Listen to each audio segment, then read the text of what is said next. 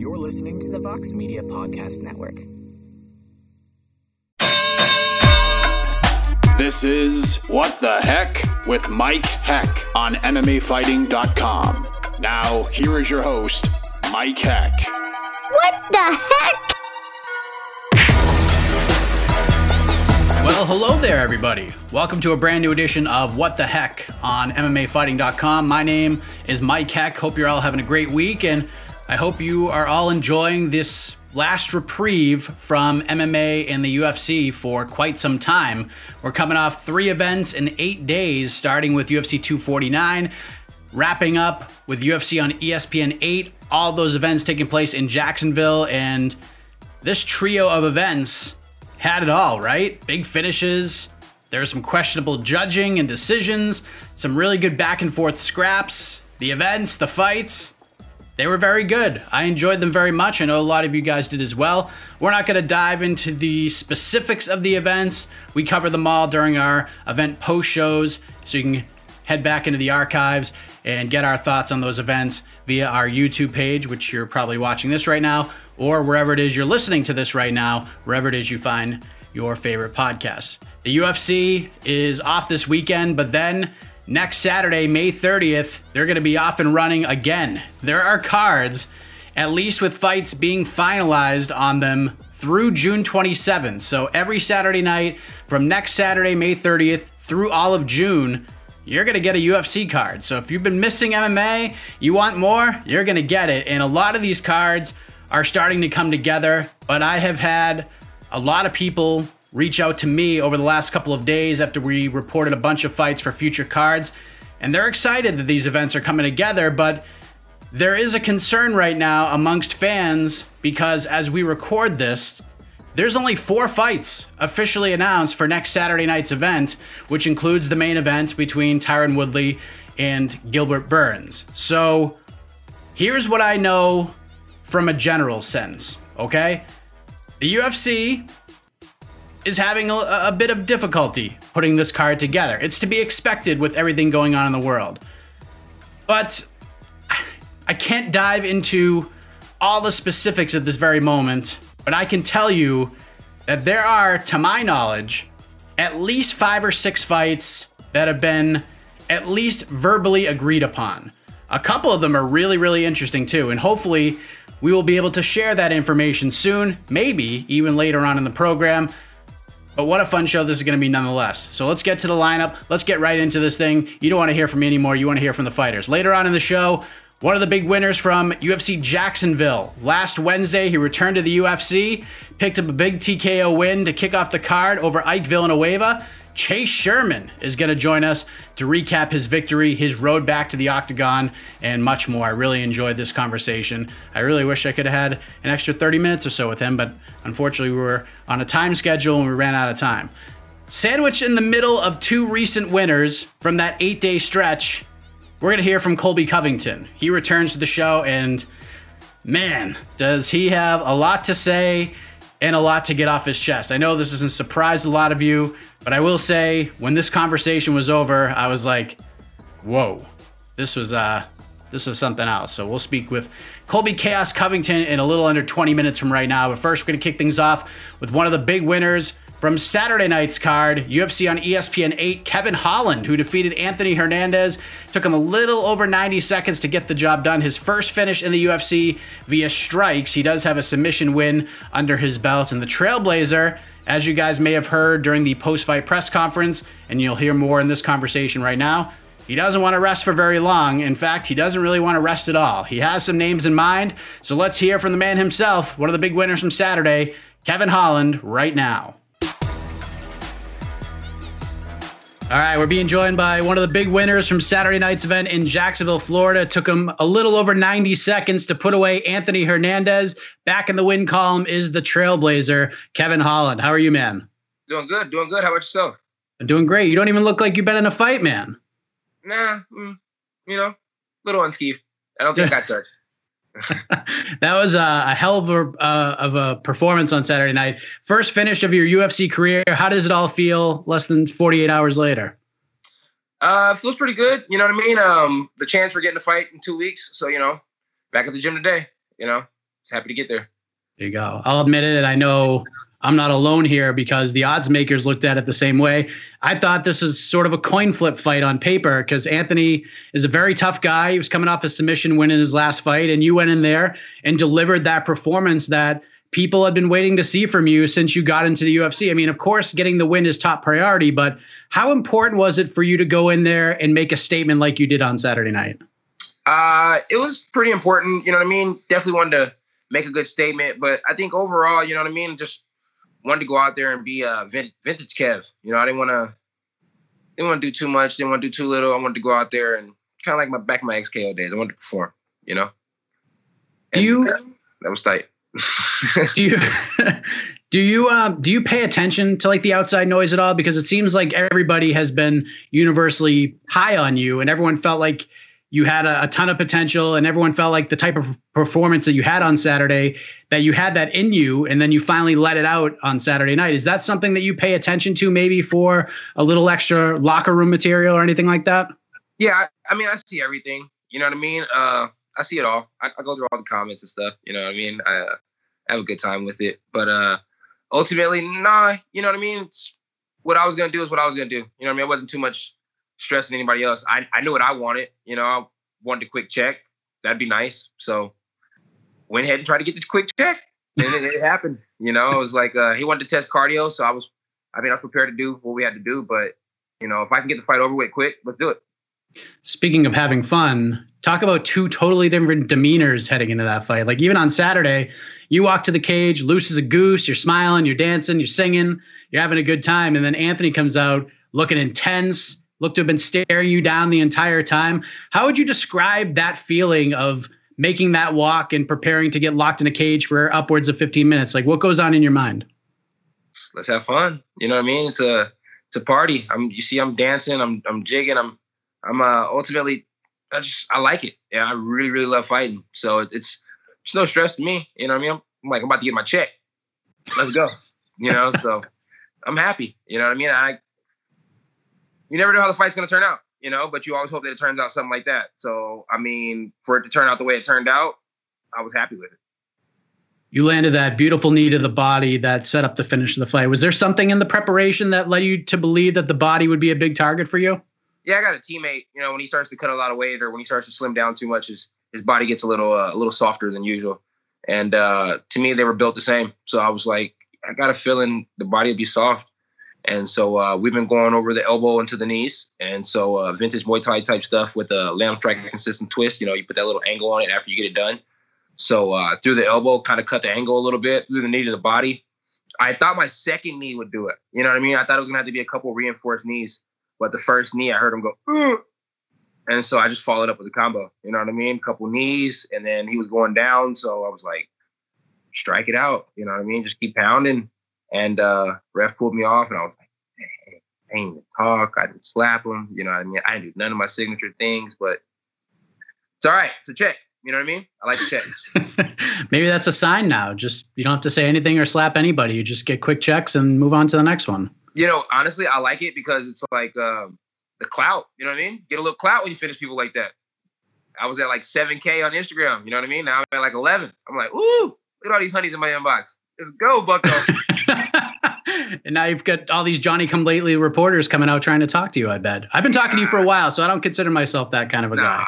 Nah. You know, I only do interviews if my manager tells me to. You know, I like when I first got in UFC, I was like, I'll take any interview. And he was like, no. Only do the ones I tell you to do. So if they're not hitting up Warren, you know what I mean, or hitting up my boy, you know what I mean, Justin Adams, I'm not doing it. You know, I get in trouble. You know, I don't want to get cussed out by my manager. So sorry. That's what you got to do, man. Yeah. There's a lot of talk about fighting in an empty arena, but you fought on the Contender Series in 2018. So this is before the Apex and the bleachers were full of people. So fighting in an empty arena wasn't a huge change for you, I'd assume. No, I mean, ultimately, it almost felt like a street fight. You know what I mean? You got in there and it was like nobody. It was like when he pulled me off, I was kind of thinking like, oh, like at first I didn't think about the ref. Like when he first went to touch me, I really wasn't thinking about the ref. You know what I mean? It's kind of like got locked in. And then like when he like pulled me off, I was like, oh, the cops were pulling me off. Like I'm in trouble. You know what I mean? Then I realized like, no, we're in the fight. We're good to go. I like it like that. You know, Old school. Let's do it that way. I like it that way. It was good. Does that happen to you before? Yeah, been a lot of street fights. You know what I mean? You're a kid, getting a fight at school, security guard touches you. I mean, you don't stay there. You try to run. Hopefully they don't know who I am. You know what I mean? So, yeah, I mean, it was nice. I liked it a lot. What did you think of the overall fight week experience during a global pandemic, the testing sort of being sequestered to one location overall? What was that like for you? Test in the nose. I hated that. But overall, I thought it was cool, man. We were a little isolated. We don't have to worry about random people in the lobby trying to take pictures and stuff. I mean, that's dope. But I mean, that's what the mock weigh-ins, when we go do it for the people, that's what that's for. That's what fight weeks are for and stuff like that. Certain days are for that. But sometimes when you're walking through the lobby, you just want a place to relax. You know what I mean? You don't want to be stuck in your room the whole time. So I liked it. And I enjoyed the whole experience. I like it either way. I mean, to me, it really doesn't make a difference. You know what I mean? If we get a little piece, we get the piece. If there's a lot of people, we get a lot of people. Me personally, coming off a loss, I mean, I wanted to just zero in, and I zeroed in. And then, I get to see what I could be like inside the UFC if I zero in. And it was nice. Do you feel like a different guy now? Do you feel like the momentum has swung in your favor and that you're kind of on this rocket ship, so to speak? I mean, I don't know yet. It's just one fight. You know what I mean? It's like, it's going to be like 3 or 4 in a row, So that's more so what I'm worried about. One fight, I don't really feel like it makes a big difference. I'm still coming off a loss, so it's like I still got choked out. You know what I mean? I finished a guy that beat a guy that beat me. You know what I mean? That finished me. So it's like, it's good, but it's not good enough. You're not letting yourself get too excited. You're happy with the win, ready to come back in 2 weeks, but we're not going to get too excited yet. Yeah. If I can come back 2 weeks, against Mickey Gall, and I beat Mickey Gall, I feel like that makes up for it. You know what I mean? We could argue who has better jiu-jitsu, Allen or Gall, so I feel like that'd be dope, and it's like, damn, wouldn't that be wonderful? I submit Mickey Gall, you know what I mean? Everybody's like, you're gonna knock him out. I mean, what if I tap him out? So that'd be pretty dope. So what's the latest on this potential quick turnaround for you? I will say that I was texting back and forth with Odin on Friday or on Saturday during the fight, and I was like, damn, what a great win. Yeah. And we were kind of talking because I was like, could he actually come back and fight again in 2 weeks? And he basically gave me a smiley face emoji, and here we are. So how real is this? Is something in the works here? Yeah, so I think it's in the works. So if we get, Mickey Gall, if he accepts the fight, you know what I mean? That's dope because, I'm going to accept the fight. I'm willing to fight. But if he doesn't, you know what I mean? In 2 to 3 weeks, they need somebody to go again. It's like, if something happens with the Vettori fight, I know I'm supposed to be committed to the 170 thing right now, but it's like I said, if something happens with the Vettori fight, I want Marvin Vettori. It's like, it's probably not the smartest fight to take, but he's running his mouth. So for me, it's the smartest fight to take. If it comes around, I'll take it, So whatever the wind blows, I would love to take the Mickey Gall fight. But Vettori, kind of feel like he's a dumb fighter. So yeah, it'd be a fun fight. So, like, what happened? I mean, you got a little heated at the post-fight talking about Marvin, and you sort of got into why you were so upset with him. But you called him a name that I'm not really going to say here. But what's sort of the antithesis of how this all came to be? Like, why are you? I called him a cat and a snake, right? Called him a cat and a snake. Let's put it that way. I called him a cat and a snake.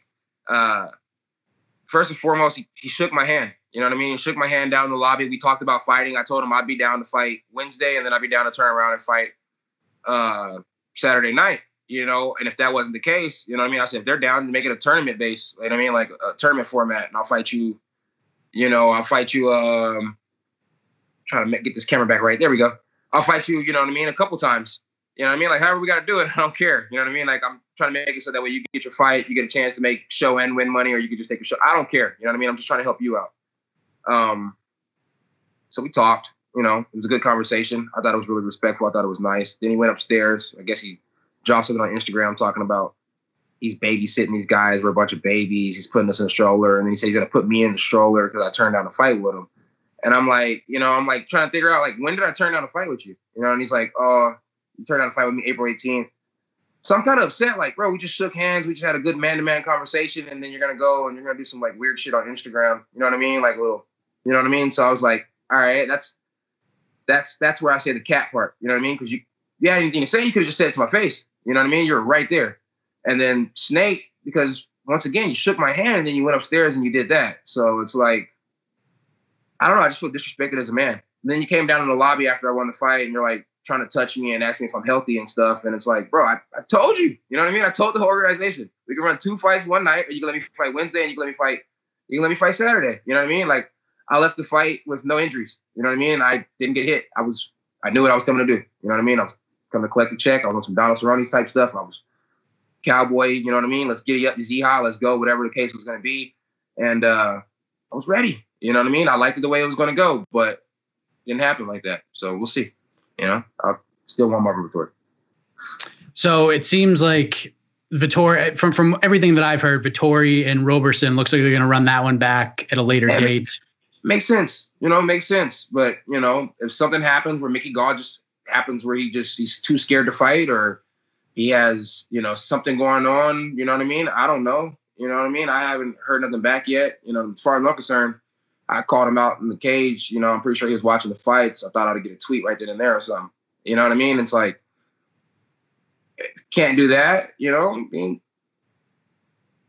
I mean, I'm already ready for 185. You know what I mean? Can Marvin Vettori cut weight in 2 weeks again? You know what I mean? I don't know. He was drinking in the lobby. You know what I mean? Maybe his body can't handle it. He was trying to fight at 205. You know, and it was weird. You know what I mean? It's like you could have campaigned hard for me that day, but instead you're campaigning hard for Neil Magny at 205. He's a 170-pound guy. It's like, cat. Has the UFC expressed interest in the Gall fight? Have they approached you with it for that date, or just kind of going by the call it on Saturday? I mean, I kind of, you know, called him out for a reason. You know, so I mean, I would like that fight. I think they would like that fight. It's just a matter of whether Gall's going to take the fight or not. Because, you know, I mean, as far as I'm concerned, I ain't heard nothing yet. So, I mean, like I said, if it was me, I was watching the fight, somebody said my name, I'd have been like, hey, tweet him. I don't run my Twitter, so I'd have told my manager, I'm like, hey, tweet him. Let him know. Like, you know what I mean? I want to fight. But I ain't seen that yet. So you're just waiting. You're verbally agreed on your side, just waiting on an agreement from his side. I'm kind of questioning the boy. You know what I mean? Let me know if I got to eat salads or if I can go ahead and eat steak. You know what I mean? Just let me know. Have you been impressed with what he's done? I mean, he's had some ups and downs. He's a young guy. He doesn't have the experience that you have, but you know, he's gone through the ringer. He's trying to learn and get better in this game like you are. What have you made of what he's been able to do so far in his career? I mean, props to him. He's fighting in the UFC. It's the toughest organization in the world. You know what I mean? It's like a lot of my fights are outside the UFC. So it's like, you know, let's just, I guess we could just calculate what we've done to opponents that are in the UFC or what we've done in the UFC. So up and down just as well as him. You know what I mean? It's like his wins are based off submissions. My losses are based off of submissions and people trying to hunt me usually. So it's like, I think it's a good fight for him. And I think it's a good fight for me as well to test myself. And at the same time, let's be honest, I'm light years ahead of him on the stand up. So it's like, he's going to have to shoot. He's going to have to die for the legs. You know what I mean? And I respect that because I know that's what he's coming to do. So take the freaking fight, boy. So as we're recording right now, on a scale of 1 to 10, how confident are you that you'll be fighting on May 30th? I'm 50-50 right now. You know, I mean, maybe May 30th, maybe the week after, if there's a fight card the week after, you know, I mean, maybe tomorrow at the gym, if Marvin Vettori wants a plane ticket out here, I'll pay for it. You know what I mean? It's like, who knows? You know, I want smoke. I know that much. I want to fight. Speaking of checks, no offense to anyone else who got bonuses on Saturday night, but you got the quickest finish of the night. Were you pissed that you didn't get an extra $50,000? No, because we were talking about fighting again in 2 weeks. So I was like, hey, if I get to fight again in 2 weeks, you know what I mean? Or 2 to 3 weeks, $50K, I ain't worried about it. You know what I mean? That's a new contract. You know what I mean? That's a bigger name. That's a better spot in my life. I mean, $50K is nice, but it's not just about the money. You know what I mean? I really, really like to fight. So $50K would have been nice. I could have helped grandma and pop move out here, you know what I mean? Trying to get them a house. But I mean, $50K ain't just enough for a house. I'd have had to get $50K 2 times in a row. So maybe if they'd gave me $50K for that fight, and then I can go do what I'm about to do again, then, you know what I mean, 2 $50Ks in a row, that'd have been, you know what I mean? That'd have been nice. Yeah, that'd have been nice, but it's all right. You're cool with it? Yeah. So perfect world, you get back in a few weeks. Let's do this thing. Let's get right back on the horse. And, you know, as you know, and it's only been one fight, but momentum is a big thing in the sport, as you know, and you seem to have it right now. coming off that big win over Anthony Hernandez. I appreciate you giving us so much time, Kevin. Anything else you want to get off your chest before we wrap this up, sir? Any shout outs or anything like that? You know what? I'm not going to do all that because my phone, I keep doing the tilt thing. But I'm going to say this right here, right now. I'm going to get my own Skype, and I'm going to get me a laptop, and I'm going to get me a little platform where we can set the laptop up, and we're going to have we ain't going to be, we ain't going to be worried about that no more. See what I'm saying? I messed it all up. We ain't going to be worried about that no more. I got it. Next time we'll get this right. All right, man. And hopefully that can be the first one. We can knock this thing out like the good old days. Have Oren text you as soon as I get a laptop. There you go. I love your attitude right now. Yeah. Congratulations on the win, Kevin. Thank you for the time. Hopefully you get that fight with Mickey Gall. I would actually be very interested to see how that one would play out. So thank you for the time. Take the fight so I can get a laptop. I'll text him right now. Thanks, boss. Thanks, man. Take care. There he is, Kevin Holland, the trailblazer himself. And let me just say, the man can talk. You know that already. But I've been interviewing Kevin Holland for a while now, and that's a very focused Kevin Holland. Not saying the guy who came into the UFC on short notice, against Thiago Santos wasn't focused, but that was my big takeaway. This guy doesn't just want to win fights, doesn't want to just be entertaining in the cage and on the mic. He wants to make a big move in 2020. And a little update, I'm not sure as we record if this has been officially announced yet. Maybe it has by the time you hear this, but I'm comfortable enough to say that per sources, and you might be disappointed that I can't give you all of it, but he's got to get the quick turnaround that he asked for, but it's not going to be against either of the two gentlemen that he referenced and called out in that conversation. That information, from what I am told, is going to be revealed very, very soon. So expect Kevin Holland to bounce back rather quickly, just like he wanted. As we move ahead to the number 2 ranked contender at 170 pounds in the UFC, he makes a little history here on What the Heck, not because it's his second appearance on the show. That's part of it, but because he had a lot to get off his chest. So here it is, my conversation with Colby Chaos Covington. All right, we move ahead to the first fighter to make multiple appearances on What the Heck. He joined us for episode 2, and now Chaos has returned to the program. Let us check in with Colby Chaos Covington after a crazy week of fights in Jacksonville. Colby, thanks for doing this. How are you, sir? I'm doing great, man. Can't ever complain, man. Living the American dream. Just thankful for everything I have and everything that's coming my way in the future. Well, we know you had your opinions on how these fights might go over the last week with videos you posted leading in, which are just something else to watch, by the way. But how did you do at the virtual betting window, so to speak, during the trio of events in the Sunshine State? I did pretty well, I definitely made some money. Not on my picks. I mean, not all the picks that I publicized and put out there on social media won every bet. But hey, I'm not supposed to be the best picker in the world, Mike. I'm the best fighter in the world. So I'm sorry. I can't be I'm trying to be the best at multiple things in the world, but betting is unpredictable. Anything can happen. So, I just want to apologize to the people that I steered wrong and didn't give the right answer to. And anything can happen in a fight. That's as real as it gets. And, it's okay because we're going to get some Trump bucks soon. And Trump's going to send us out another stimulus check and we're all going to be gravy. There you go. But you made a couple of bucks at the betting window, so that's all that matters. But I'm curious, were there any performances in particular that stood out to you? Like, of course, Justin Gaethje became the interim lightweight champion after defeating Tony Ferguson. That one sticks out in a lot of people's minds. But who would be, I guess, your MVP overall from these 3 events? I'm probably the wrong person to ask because I'll be honest, Mike, I didn't pay attention to the events. I had no interest in them. The no fans thing, that's boring enough as it is. And none of the fighters, excited me for the fights. Of course, I'm going to make, some predictions, for my betting website that I'm sponsored by, but mybookie.ag, thanks to the best, undisputed best sports book in the world, mybookie.ag, shout out to them and Howitzer Clothing, they're doing good things for the troops and our heroes of America. So big shout out to them as well. When you were last on here, you said that, you wanted to be the guy to bring sports back into everyone's life. So as these fight cards are being booked, is there a part of you that's like, damn, like this should have been my spot. This is my place to bring the sport back. Yeah, it was my opportunity to bring the sports world back. But, Dana White and the UFC dropped the ball. They know if they handed me the ball, I'm running in for the end zone, I'm getting a touchdown. But, they're afraid to give me the ball. But, that's why they're not getting the type of results that they want. if they really want to make the biggest fights possible, then I have to be in them, and I need to be at the top of the marquee. And if it's not there, then, the fans aren't going to be interested in it, and you need to give the fans what they want and are begging for, even all my haters, the people that don't want to see it, they still want to see me lose, but it's never going to happen again, especially under a level playing field without Mark Not-So-Goddard in there, who's anti-Brexit and a liberal little cuck. And he cheated me out of a world title. So next time it's going to be completely different. You haven't seen the best of me yet, Mike. I'm still 32 years young. I'm not going anywhere anytime soon. So Marty Fake Newsman, he can keep ducking me as long as he wants. I'm not going anywhere. I'm going to be right here. And I guarantee there's going to be a sequel. There's going to be a trilogy to that fight. And last time I was on here, we were talking about Drew McIntyre. Mike, now you signed a man's death certificate. Now you're going to have to get Drew McIntyre's blood on your hands. Because now he's talking all crazy out there like he wants to fight in an unsanctioned fight. I'm not afraid of a fight, man. I love to fight, So, usually, the world is a strange place right now, Mike. Usually I can find anybody whenever I want. Just ask Dana White.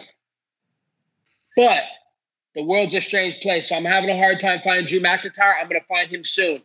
The only person that I've never been able to find is Tyron Woodley. He's out there, just completely ducking me, having midlife crises on Twitter. He's over in the corner begging for change from the UFC. He'll fight anybody, So he's going to fight a guy named Dilbert.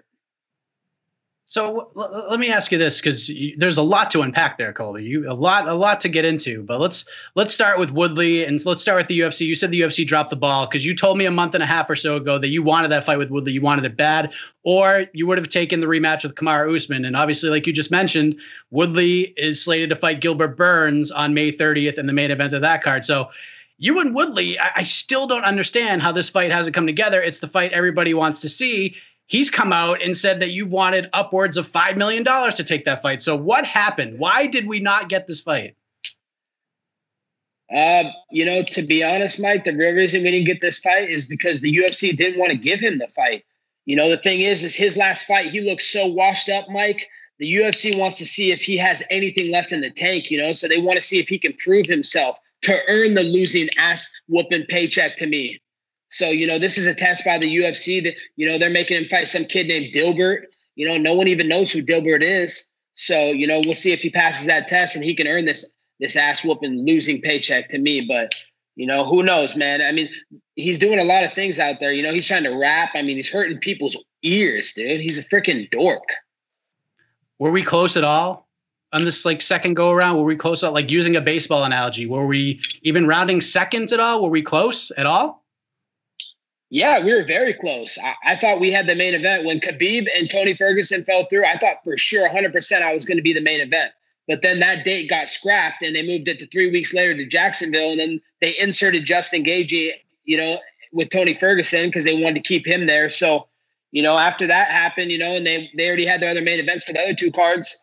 I don't know what happened. All I know is we're still in negotiations with the UFC. They're talking to my agency, Ballinger Group, and Lloyd Pearson, super manager. So, I know they're trying to get a deal done, but they know I want the biggest fights possible, Mike. I earned that and I deserve that, So anything less would be a disappointment, and I'm not wasting my time.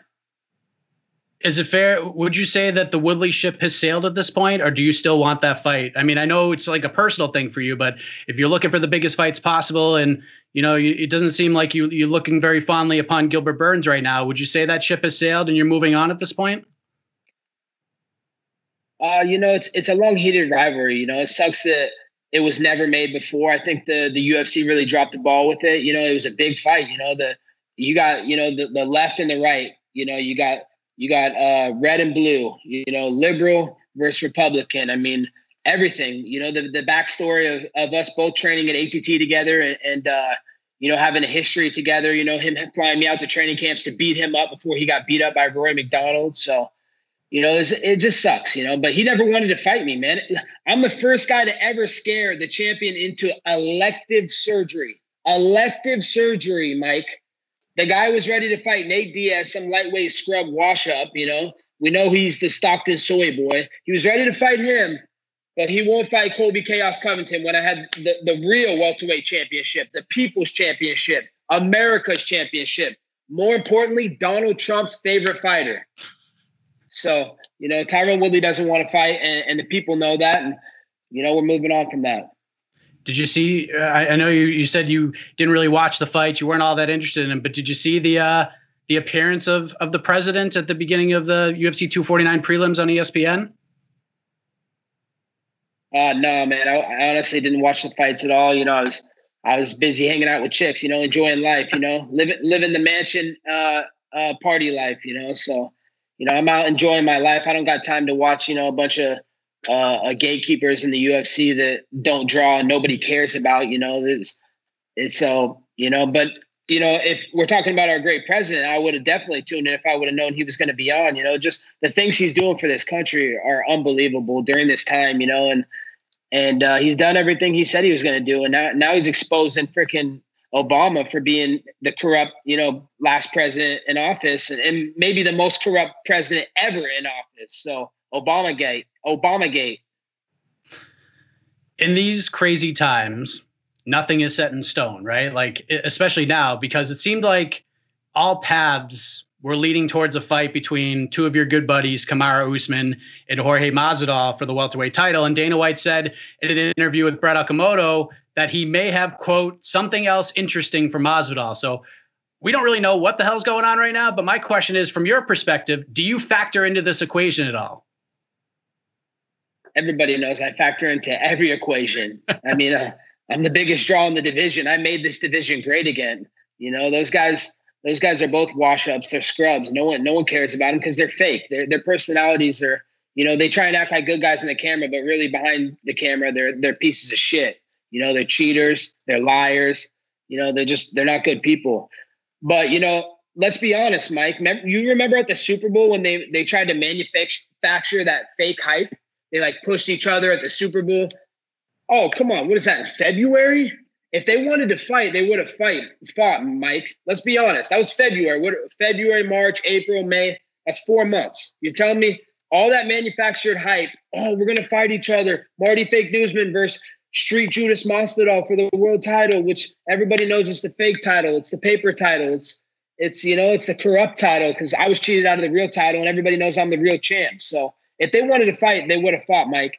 But they don't want to fight. Marty's looking for that easy payday. I don't blame him. Keep looking, But Street Judas Masvidal thinks he's the hottest thing since sliced bread in the UFC. Dude, you're 50-50, man. You're a journeyman. You're getting upside down triangle by guys named Toby Imada, beaten up by Baboon, beaten up by lightweights, beaten up by featherweights, bantamweights. I mean, the guy's got 15 losses. He's a journeyman, dude. He's got, it's pathetic that he even claims to be one of the best fighters in the world. I mean, he was just getting beat up by Damian Maia, Stephen Wonder Girl Thompson less than a couple years ago. I mean, so, he doesn't want to fight. He's waiting for Conor McGregor, and Conor McGregor doesn't give a shit about him. I mean, you saw with Conor at the fight when he beat up Cerrone, he would have called George out. He was front row in his little bathing suit, his little bathing robe. Oh, I'm in my Gucci bathing robe, or bathing suit, or bath robe, or whatever the fuck he was wearing. But it's a cool fucking gimmick, dude. Journeyman George Masvidal hit lightning in a bottle, and he's trying to capitalize right now. And to be honest, he's not going to capitalize because he dropped the ball on the Marty Fake Newsman fight, and Conor doesn't want to fight him. So who's going to fight Journeyman? Would you be interested in a Masvidal fight right now? Because obviously there's some heat here. Is that a fight that's on your list? I know Usman's probably at the top of your list right now. You really want that rematch, but does Masvidal make that short list for you? 100%. Me and Street Judas Masvidal are 100% going to fight before it's all said and done. We might fight a couple times because if I see him in the street, it's going to be a fade session. He's going to get put on the concrete. I'm going to drop him on his fucking head and put stitches in the back of his head. It's not going to be nice, Mike. I promise you that. And he knows that. Deep down inside, he knows. But he's willing to take a paycheck in the UFC to get his ass whooped because he knows the UFC is going to pay his fucking medical bills. But besides that, if we fight in the street, I'm going to drop him on his fucking head, and he's never going to be the same person again because he's going to be concussed. The concrete's going to mess with him, and I'll probably kick his teeth in too while I'm at it. Just because he's a piece of shit. I mean, the guy's claiming. I mean, he's the sucker punch king. He's claiming for being out at Denny's and being the dine and dash king, dude. You're a piece of shit, man. You're dining and dashing on single mothers that are working at Denny's because they're trying to put food on the table for their child, and you're bragging about being proud of dining and dashing on them.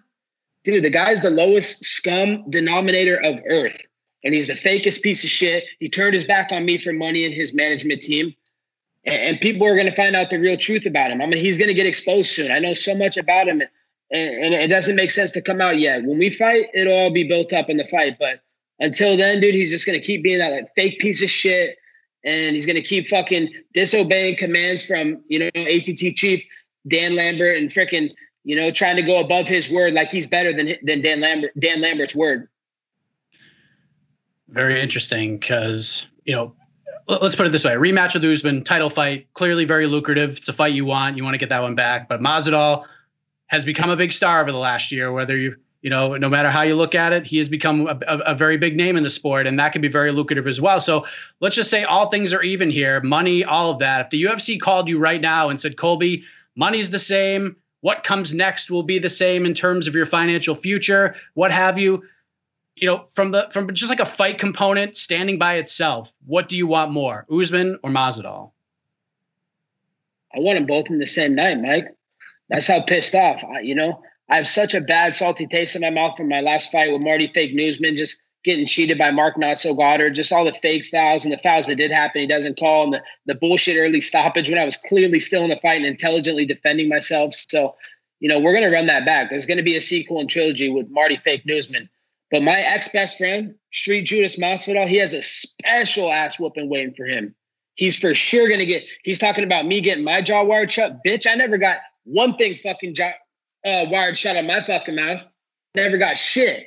But when we fight, I promise you, Street Judas, your teeth will be wired shut. I'm going to fucking take you down. I'm going to fucking slice you up with my elbows, and I'm going to break your fucking face with these fucking knuckles. Mark my words, Mike. So if the UFC offers you either of those fights, you're jumping on it? Jumping on it. My agency, Lloyd Pearson, is signing the paper before the ink can dry. Those are the only fights I want, the biggest fights possible. And the people are going to be fucking super satisfied when they see Colby Chaos Covington version 2.0. I was playing before, Mike. Now I'm fucking serious. I'm not fucking playing around anymore.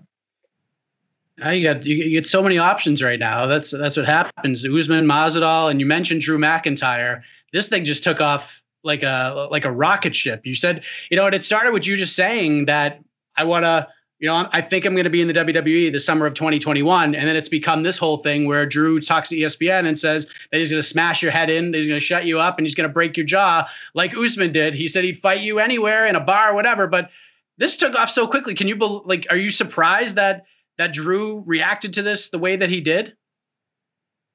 I'm not surprised, He sees the way I draw, I'm the king of the UFC right now. I'm the most controversial and talked about fighter. Everybody can't keep my name out of their mouth. I'm living rent free in every fighter's head. Everybody talks about me and everybody wants to be me. So, the thing with the WWE is everybody thinks that I'm just going to leave the UFC and go over the WWE. No, I can do both at the same time. I'm still young. I'm 32 years young. I'm not even in my prime yet. I'm still getting better every single day, stronger every day, better cardio. And everybody knows how good my cardio is. They call me the cardio king for a reason. So I want to do both at the same time. I want to go whoop Drew McIntyre's ass in an unsanctioned fight, maybe over in Saudi Arabia, maybe in his home country of Scotland. And I want to go whoop Marty Fake Newsman's ass and Street Judas Masvidal's ass. And nothing's changing. It's going to happen. Everybody knows I'm a man of my word. Promises made, promises kept, just like Mr. President says. Have you been approached by WWE at all with all this going on? I haven't been approached directly by them, but, I know they know who I am, and I know that there's some rumblings and some talkings behind scenes. So I'll leave that up to my management group. I'm just worried about getting better every day, training hard, working on my wrestling moves, working on my fighting moves, just evolving. I love the process. Everybody knows that I trust the process, and I've always loved the process. I'm not afraid of hard work. I'm a blue-collared American that, is living the American dream. And I had nothing given to me. I had to earn it the hard way. Just like the troops are doing it, they're earning it the hard way every day, and they're sacrificing their lives for our freedoms. Those guys inspire me. That's who I fight for, the troops and the Trumps. You have to think that all this with Drew put you on their radar a little bit more, I would say. But I'd be remiss if I didn't get your take on something, because you are tied to both of these individuals. Have you seen this back and forth on social media between your fellow Oregonian, Chael Sonnen, and your old buddy, John Jones? Have you seen that? And if so, what have you made of this whole thing? No, I haven't really paid attention to that, man. As you can see on Twitter, I'm not on Twitter a lot. I go on there occasionally when I want to set up business and I want people to talk about that business. But other than that, I don't got time to be on social media. I'm not like most of these fighters. Most of these fighters are looking at every comment. Oh, what does this person say? They're looking up in their feelings. That's why they're the ultimate feelings champions. Looking down every comment, every engagement, this and that. I'm out getting better. I'm out working hard. I'm out trying to make my fans happy, trying to make my family happy, trying to work hard for my legacy, for my future.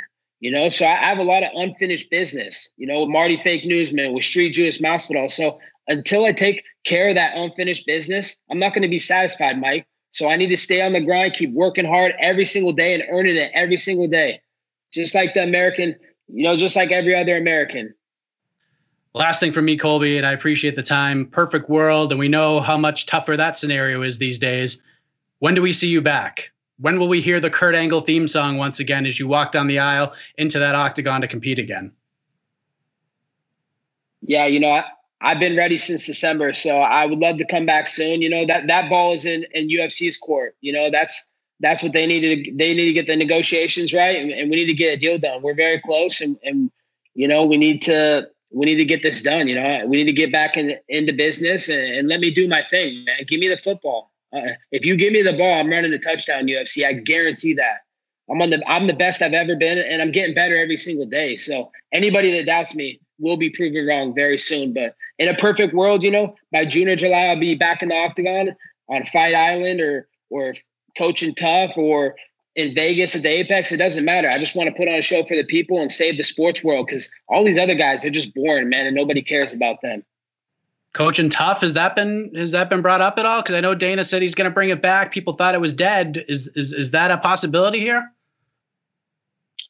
I think anything's a possibility. I think to shoot for the stars always, and it's better than shooting for the sun. Then you land in a pile of shit. I was going to say what a professional answer, but then you turned it on me. So nicely done, Colby. We made history here. First fighter guest to appear on the show multiple times. And it was great catching up with you as always, Colby. You and I have been chatting and doing this thing for years now. And, it's I got to say, honestly, people can look at you however they want and whatever lens they want to. But for me, as somebody who's been covering this sport, you're one of the few guys who early on gave me the chance. And I think so to see you kind of get up there and headline cards and fight for titles and be an interim champion and all this stuff, it's pretty surreal. I got to be honest with you, seeing that. It's kind of one of those things you appreciate as a journalist. And we have to be biased and all that stuff, but still, you got to be a human being too and just be like, wow, that's pretty cool. Absolutely, man. It's a crazy journey we've been on. We've been at it a while, and we never gave up. A lot of people give up before they could get to that good opportunity, and they throw in the towel. But, we both kept working hard, and now we get to do what we love, and we're just getting started, man. The best is yet to come. There you go, Colby. I appreciate the time very much. Hopefully we get to see you back in June or July, and all the best to you during these crazy times, and we'll talk soon. Talk soon, Mike. Take care, brother. Stay safe. How about that? The former UFC interim welterweight champion, and he certainly was not messing around this week, Colby Covington. I mean, just think about that conversation. Woodley, Usman, Masvidal, Drew freaking McIntyre, the WWE champion, the UFC themselves. He took a shot at everybody there, and it's really interesting. It will be really interesting, mind you, to see what happens next for Colby Covington, because there's some potential options for him, and I'm just going to throw this out there. If Tyron Woodley beats Gilbert Burns next weekend, and that's a big if because Gilbert Burns has been on a roll, you have to make that fight between Woodley and Covington. Like, enough is enough. Whatever it takes, get it done. There is still life there, and that is kind of rare in this sport because a lot of times where, direction-wise, two paths are about to lead into a collision with each other, and for some reason the fight doesn't get done. Something happens when things get mixed around and changed around, and then we never get to see it. But there is still life here, even after Colby Covington lost, even after Tyron Woodley lost, and they both lost to Kamaru Usman. But you need to capitalize on it, and you need to do it soon. But of course, Gilbert Burns is going to have something to say about that in a very interesting main event next Saturday in, I believe, Las Vegas. Not 100% on that, but that's what Dana White said. As we move ahead to our final guest of the program, he returned to the UFC last Wednesday night on super short notice to take on UFC debutant Ike Villanueva. And we saw a much different fighter than we saw in his first stint with the promotion. No doubt about that. Let us check in with the Gift King himself, the Vanilla Gorilla. Here he is, Chase Sherman. All right, we move ahead to another one of the big winners during the Jacksonville trifecta for the UFC. Chase Sherman kicked off the card last Wednesday night, picked up a second-round TKO win over Ike Villanueva to kick off that card, a triumphant return for the Vanilla Gorilla, and he joins us right now. Chase, how are you, man? I'm good, man. How are you doing? I'm doing great. Congratulations on the win. You're back in the UFC. You go in there and get a finish. Now that you've had some time to sort of let it all sink in, how does it all feel? It feels good. I rode that high for about 2 or 3 days, and now I'm, back to normal life. Wednesday night I was putting out people's lights, and then Sunday morning I was putting out people's fires. So we're back to normal life, back to work, and trying to get back in the gym and get a normal routine going. One of the misconceptions that I saw on social media heading into the fight is that when you were released from the UFC, people thought you just sort of vanished off the face of the earth, but you were extremely active, not just on the bare knuckle scene, which people saw, but you were active in MMA as well. You had 3 first-round finishes for island fights to set you up for this call. So to sort of go back in the book a little ways, when you lost that fight to Augusto Sakai in September of 2018 and you were subsequently released, how did you react to all of that? Because it certainly seemed to flip a switch in you. Well, at first, I was kind of embarrassed. I kind of wanted to wash my hands with it. I always told myself, if I didn't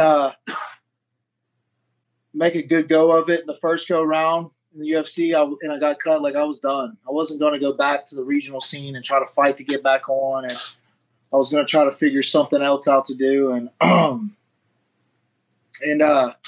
so it happened, and I was just like, it's time to figure something else, get a new niche, find something else I enjoy, find a new way to make money.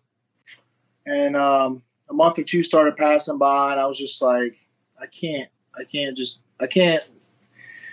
leave a stone unturned. You know what I mean? I have unfinished business, and I still had that competitive drive in me, and I knew that there was something left on the table, and I just called it amends. I couldn't, call it in like that. So Dean had already messaged me. Dean had already messaged me about a fight that that December. I got released in September, and I was like, yeah, Dean, I really ain't feeling it. You know what I mean? Nobody knows I've been released from the UFC just yet, and I just don't want people in my business. And I live in a small town. Everybody knows everybody. So it's kind of embarrassing to me, knowing that I lost my job. And but after a while, I was just like, I gotta do something. I just can't go by like this. And we went on, and we rounded off 3 wins, and then the bare knuckle started. So, do you remember the moment where you were just like, you know what, I'm gonna do this? Like you talked about the road, you got that competitive drive, but do you remember the moment where you were like, okay, I'm back? Like that switch flipped for you, that to get back in the gym and start preparing for another fight? Yeah, I mean, it just really kind of happened. It really happened after the win. I just needed to get that win back under me and get that feeling, and I just had to get better, man. I had to get better, and I had to get back to enjoying the process. If all you enjoy, if the only thing you're chasing is wins, and that's the only thing you enjoy about it, you're not going to really have a great career, because, there's not everybody's going to win every fight. You know what I mean? You got to enjoy the process, the grind, just as much as anything. And I had to get back to doing that and enjoy actually training and things of that nature. Did you feel like towards the latter part of your first UFC run that you were starting to I guess, fall out of love with the sport? You know, obviously getting in the cage and fighting there's a different feeling that goes through you, but you know, the preparation and stuff like you talked about, did you feel like you had fallen out of love with it a little bit? Well, I just got to the point to where it was repetitive a little bit, you know, and really what it was, man, it was a lot of it was nerves. The first go round, I kind of told myself, you know, this was my career and I have to win. I can't lose, or, you know, if I get cut, like, what am I going to do? And I would go into fight week and I would just be so ate up with, you know, nerves and emotion that I didn't even enjoy it. I wasn't having fun. It was miserable. I was going to all these beautiful cities and in different countries that I've never been and would never get to go to again, probably. And I wasn't even getting to draw on the whole experience and really taking the fact that I'm doing something that most people aren't going to ever be able to do, and getting paid to do it. And so, like, I just didn't enjoy the process, man. I'd stay in my room and I wouldn't eat all week. And, you know, like I said, I was just so scared of losing that, you know, I forgot what was important, which was having fun. So I kind of flipped the switch on that going into this time because I just got the call out of nowhere. I wasn't expecting it. And I was like, wow, man, I'm absolutely blessed. Like, I'm going to soak this up because I don't know if I'll get another opportunity. And that's what it is. It's not a career. It's an opportunity. Every chance is an opportunity. You don't know when you're going to be cut. You don't know when you're going to be released. You don't know when you're going to get injured. So this isn't a career. It's just an opportunity. You win, you get another opportunity. And so that's how I kind of approached the situation. And I went out there and I just was like, I'm going to have fun. I'm going to let loose and let my hands go. And I'm going to do what I know I'm capable of doing. And I think you saw a little bit of what I'm capable of doing on fucking 6 days notice. So I think a lot of things we do, man, it's all here. It's mental, you know, we let our own selves get in the way. With that, you made a lot of different changes because I believe you're a certified exercise physiologist now. Like you said, you're a firefighter in Gulfport, Mississippi as of last summer. So you've been extremely busy outside of the fight game as well. And I know that with me, I love being busy and diving into different things because it keeps me sharp and you know, helps me focus on individual tasks by diving into others, if that makes any sense. But how much has diving into all these different things and taking these new avenues helped you grow as a person along with being the fighter? Yeah, I always try to have my hands in different pots. I've always kind of been like that. And, you know, I'll pick up new little things, little hobbies every now and then. And I get super obsessed with something.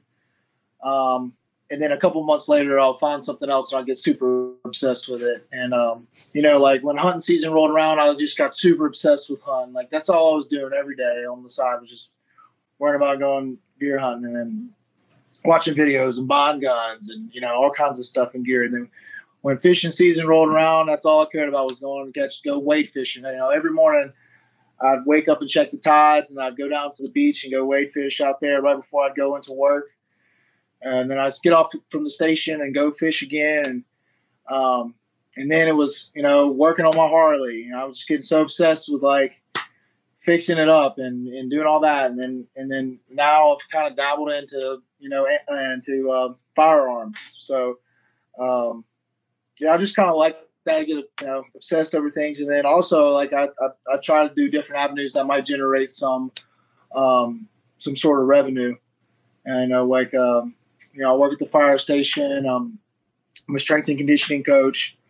You know, I'm licensed to sell life insurance. I'm a professional fighter. So I'm trying to do all kinds of different things, you know, but yeah, it keeps my mom busy. I always say idle hands are the devil's playground. So if you're sitting around a lot, it's, you know, not typically good for the mental. I would agree with that. How did you enjoy the bare knuckle experience? There's certainly a lot of people out there who feel like bare knuckle is the next big thing in combat sports, and others see it differently. But again, this world can be full of misconceptions. What did you take away from that experience, and how much of a future does bare knuckle have in terms of growth and popularity, in your opinion? You know, I don't know, man. I'm kind of mixed emotions about a lot of things that went on in bare knuckle. some things that were, in a sense that if you're going to be call yourself a top organization and you're going to be the next big thing in the world and this and that, there was a lack of professionalism in a lot of different avenues, and a lot of things that were handled I didn't quite agree with, and most people wouldn't agree with. And I'm kind of going to leave it at that.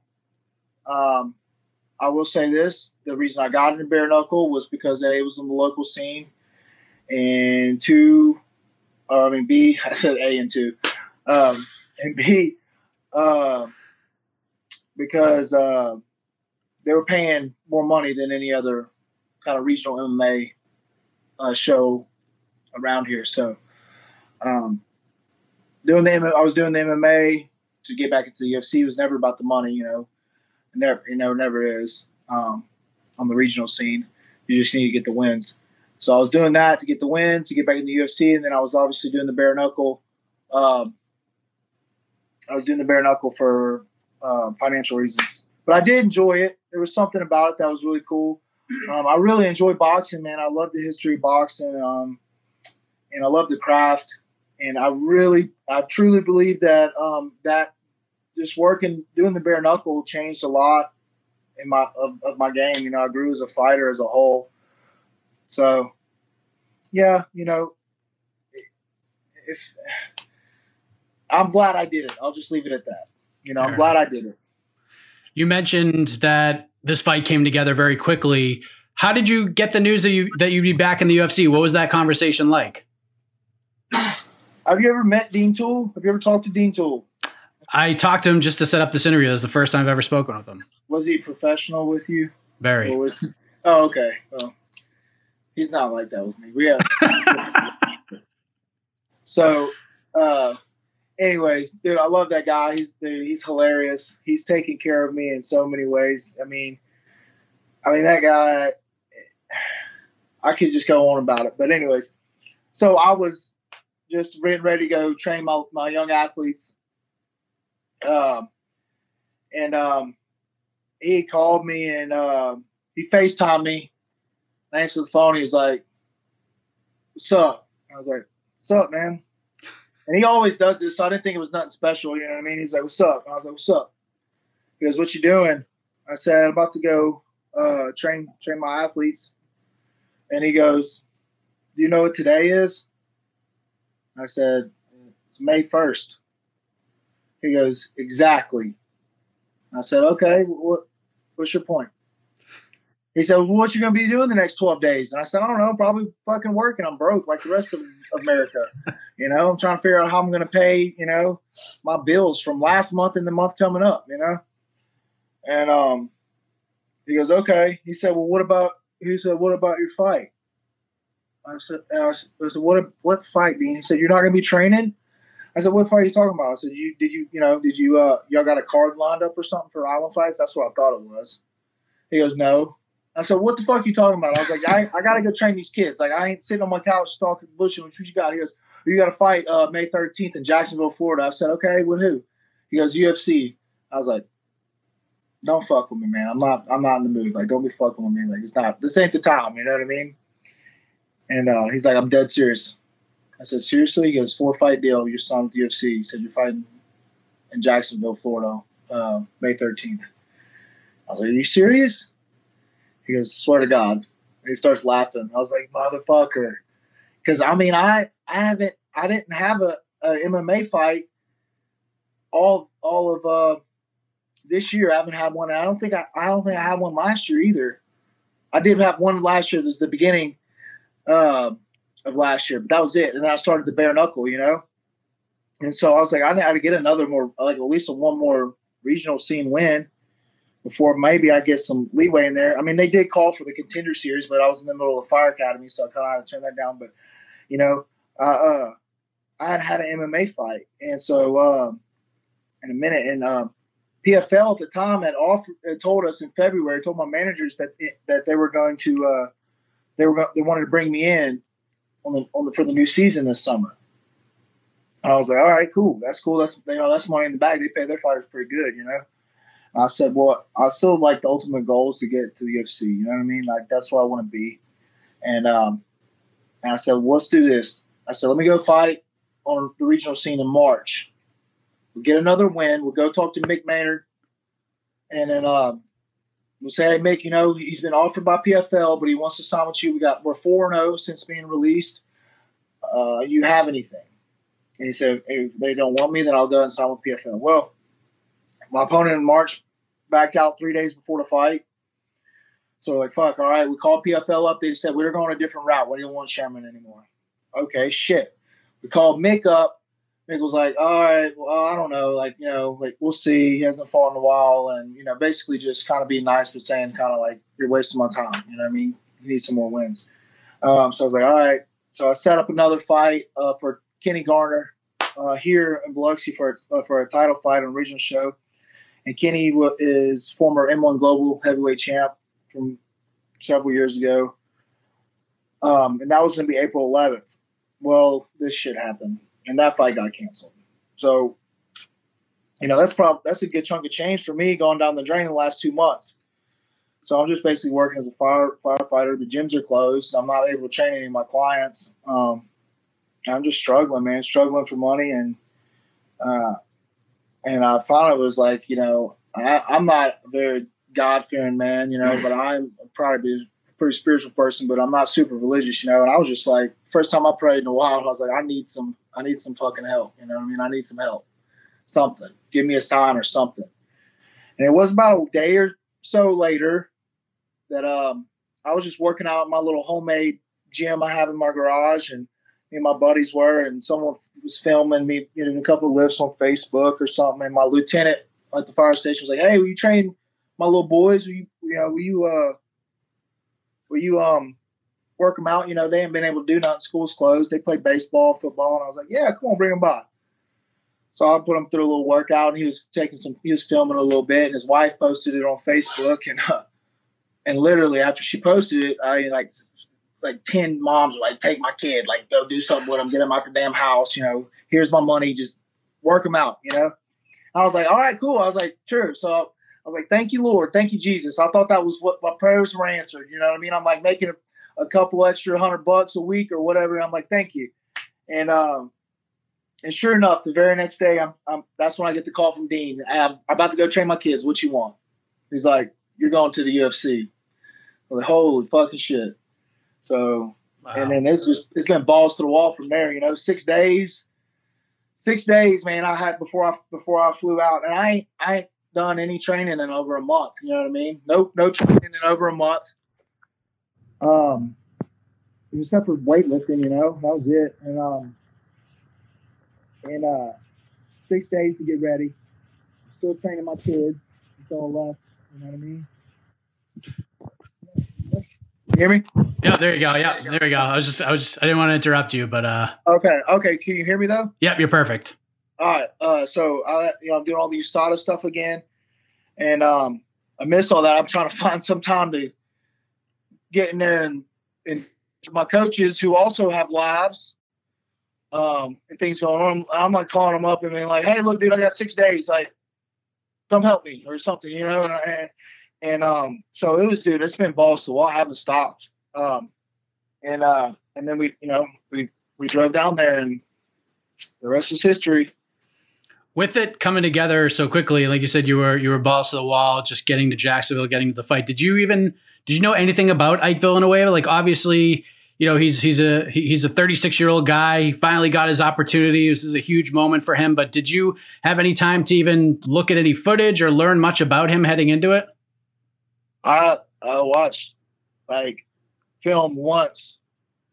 My coach watched my striking coach watched once, and that was about it. And then we was like, this is what we see, and this is what we're going to work on, because we don't have a lot of time to really devise an intricate game plan. You know what I mean? We have to go with, because we don't have a bunch of time to. All right, we're going to do this. We're going to do this. We're going to do this. If that don't work, we'll do this, this, and this. So we're basically like, okay, let's keep it simple and just do repetition after that. So that was it. That was it. Watched the film once. I said this should be able to work. and we'll go with it from there, So, and it did, and just muscle memory kind of took over. And like I said, the bare knuckle boxing really helped with me, with my hands and my timing and my technique a little bit better as far as like turning over my punches and being more precise. Just being a lot smoother instead of just trying to be so fast, and arm punching everything. So it felt a lot different, man. Like I went into that. I was like, damn, I feel like I wasn't, I feel like I wasn't wasting a whole lot of energy, or, I felt calm, and I feel like I wasn't, landing big shots. And then I went back and watched film, and I was like, holy fuck. Like there was some heat being thrown, and I was trying to take that guy's head off, That last elbow, if it would have landed, like probably he might still be in the hospital. I don't know if you've seen that or not, but oh yeah, the Lord blessed him right there. What did you make of the very unique fight week experience during such a crazy time in the world? Like, one thing that you said in this conversation that stuck out to me was you wanted to enjoy the process more and enjoy going to the cities. And there was some social media footage of you out training on the beach and stuff. So you got to at least get out and do something outside of the hotel. But, with the testing and everything, what did you make of the fight week experience? Really only the first day was kind of a cluster for me. And it wasn't nothing the UFC did. They had it all rolling pretty smoothly. But just for me, like we drove there, so we were driving all day, and then we got there and unpacking all your shit, and then but before you could go up to the room and relax, and before you could check in, you had to get tested. And it was a pretty smooth process, just going in and signing on all the paperwork that we normally do on fight week, and then kind of wait your turn to get tested. Process took maybe 15 minutes with everybody, moving in front of you and stuff, and got the results, and then it was pretty much normal for there. If we came downstairs to anywhere, like to go downstairs, we just have to get our temperature taken. And they'd give us a wristband after our temp was taken, and we'd be good to go for the rest of the day. So it was pretty simple, it wasn't too big of a deal. Yeah, so it was weird, but I mean, we're in strange times right now, man. So I'm not going to complain about anything. I think they did a really good job. The leg kicks were scoring big time in the first round, and you admitted yourself after the fight that you veered away from the game plan a little bit late in that round. Ike was starting to land a little bit. It was starting to turn into a dogfight a little bit, but second round, you came out and you slowed things down a little bit and got the finish early on. What was the conversation like between rounds with your coaches to help sort of snap you back into that more methodical approach? Well, man, I just have, you said later in the rounds, I kind of have a tendency of when I'm getting like kind of bum rushed or whatever, that I'll just, lean back and I get caught, and then I'll, return 2 or 3. But I don't know. I just get kind of excited, towards towards the end of the round. That's how I spar too, like I'll be more methodical in the beginning, and then towards the end of the round, the last minute and a half, 2 minutes, I'm typically trying to pick up the pace and really put it on them. I was trying to put the pressure on them, obviously going into the second round, like wearing them down, break them down a little bit mentally, you know what I mean, and physically as well. So I'll pick up the pace at the end of the first round, and then hopefully by when he's going to the store, he's like, fuck, I kind of had to defend a bombardment right there, exhaust him out a little bit towards the end of the first. But yeah, I do get caught in those exchanges more than I'd like to. But I went to the second knowing that I needed to just kind of stay in the pocket a little bit more, and kind of use my guard, shell up a little bit more, and then return the combos versus fading back, because he was coming in hard. So I knew if I stood my ground and showed up, he was going to be right in the clinch range and then the elbow range, because he just coming on a linear path. He wasn't cutting his angles or anything off of his combos. He was coming straight in, and then he wasn't even moving back out. You know what I mean? So he was coming straight in. So I was like, okay, shell up, put him in the clinch. Boom, I landed the big knee. He came back in again. I faked him out with the knee. I acted like I was going to hit him with the knee, let his head slide up. Boom, hit him with the elbow. And then the 1-2, put him up against the fence, and then just try to finish him from there.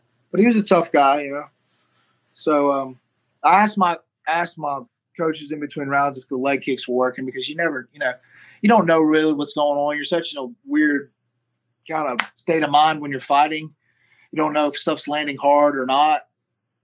And they were like, do not stop fucking leg kicking him. Do not stop. I was like, okay. And sure enough, like, I got off the stool and I looked over there across the ring at his leg, and it already had a huge hematoma on his calf. And I was like, and it was bruising. I was like, yeah, you're about to get kicked some more, buddy.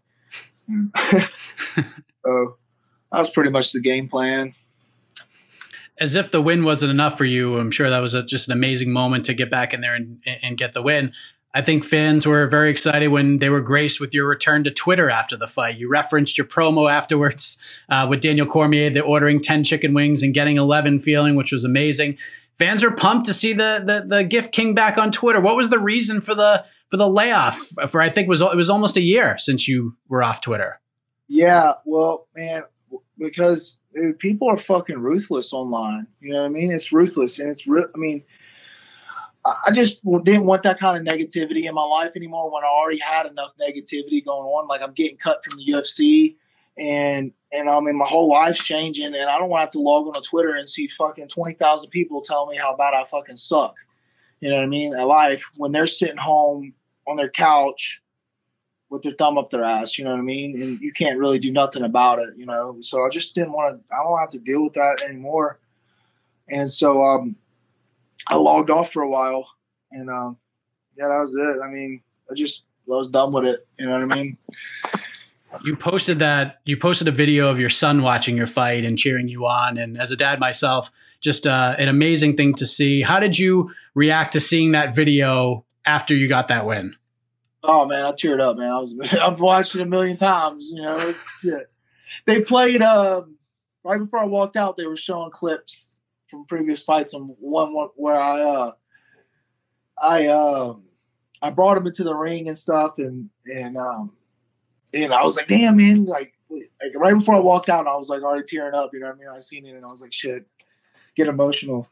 But it was cool. It was cool.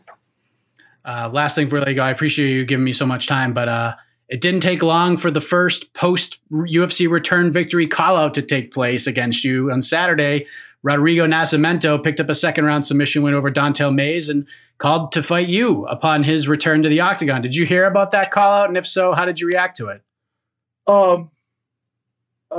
Yeah, I did. I was at my buddy's house, and we was, going to watch the fights, the main card at least, that Saturday. And we was celebrating. I just got back in town from Jacksonville, and I rode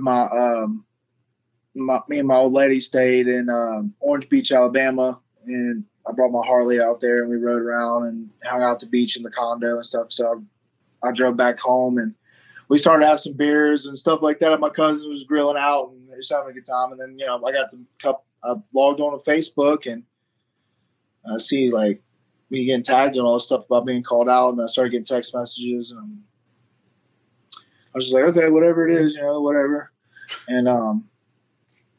And beforehand, back when I was in the UFC before, I'd have been like, like, what the fuck, like, before I even realized who it was or what was said, I'm already on Twitter like, I'll fight you or whatever, like sign it up. But man, we're taking a different approach to things this go around. And I'm not going to let my pride get in the way of my legacy. So with that being said, is like, we went and we were studying film and trying to do the things that, we need to do. And I told Mick and those guys, like, when we go into this, I'm going to make sure I'm ready. You know what I mean? I haven't done anything in 2 months. And they wanted me to fight in July. And I'm like, I'm not fighting this guy in July, because where's the benefit there? He's a very skilled fighter. There's no market for it. You know what I mean? He doesn't have much of a name.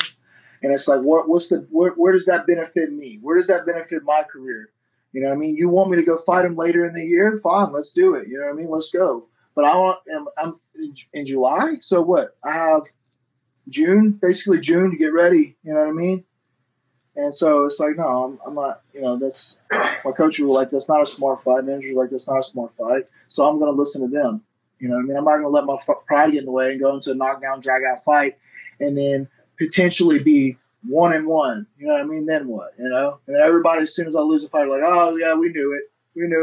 He's just a bum. So we're going to do things smart. The whole fucking first part of my career, I tried to be a company man and take all these fights that I knew I shouldn't have took. On short notice, I had 7 fights in the UFC. My first go around, 6 of them were on short notice. And I think everybody I lost to is in the top 15, top 10. You know what I mean?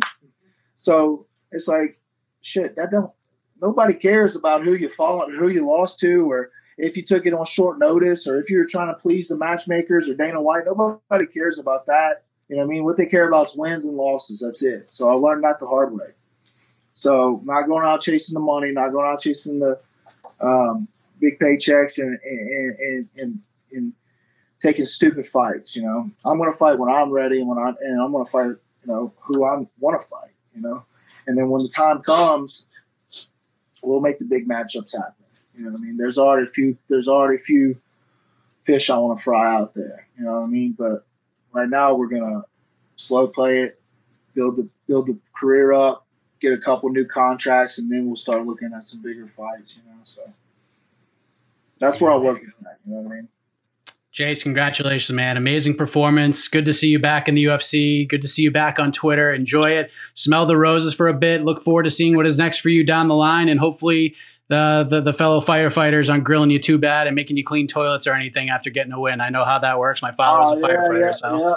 Yeah. Hey, yesterday's shift was my last day as a recruit, man. So I put my year in, did the academy. I put my year in on rotations. And so I'm going from graduating from a maggot to a fly. So, you know what I mean? I ain't got, I'm going to be officially a firefighter 1. And we're going to go from there. I'll finally be able to sit in the recliners instead of having to watch TV at the dinner table. So it's going to be nice. It's going to be real nice. There's a lot to be congratulated for. That's another thing. Man. Thank you for the time, man. This is amazing, man. Congratulations. It's good to see you back.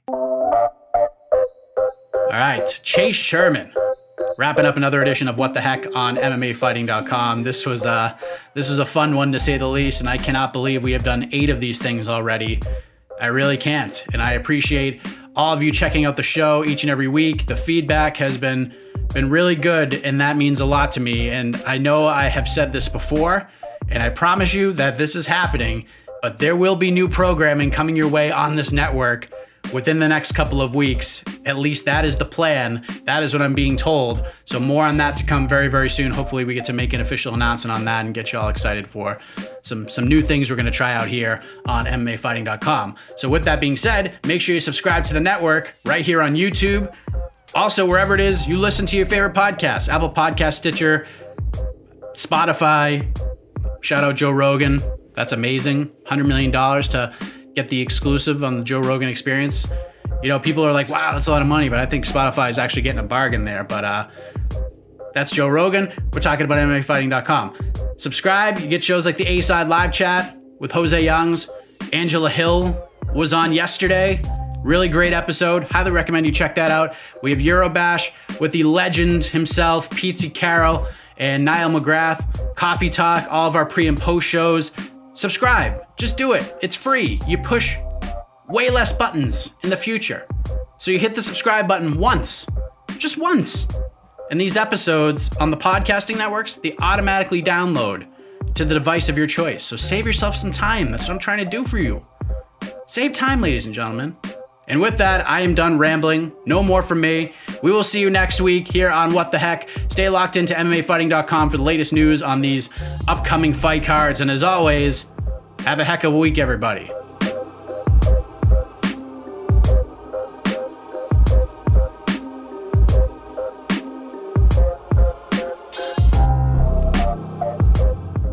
You're listening to the Vox Media Podcast Network.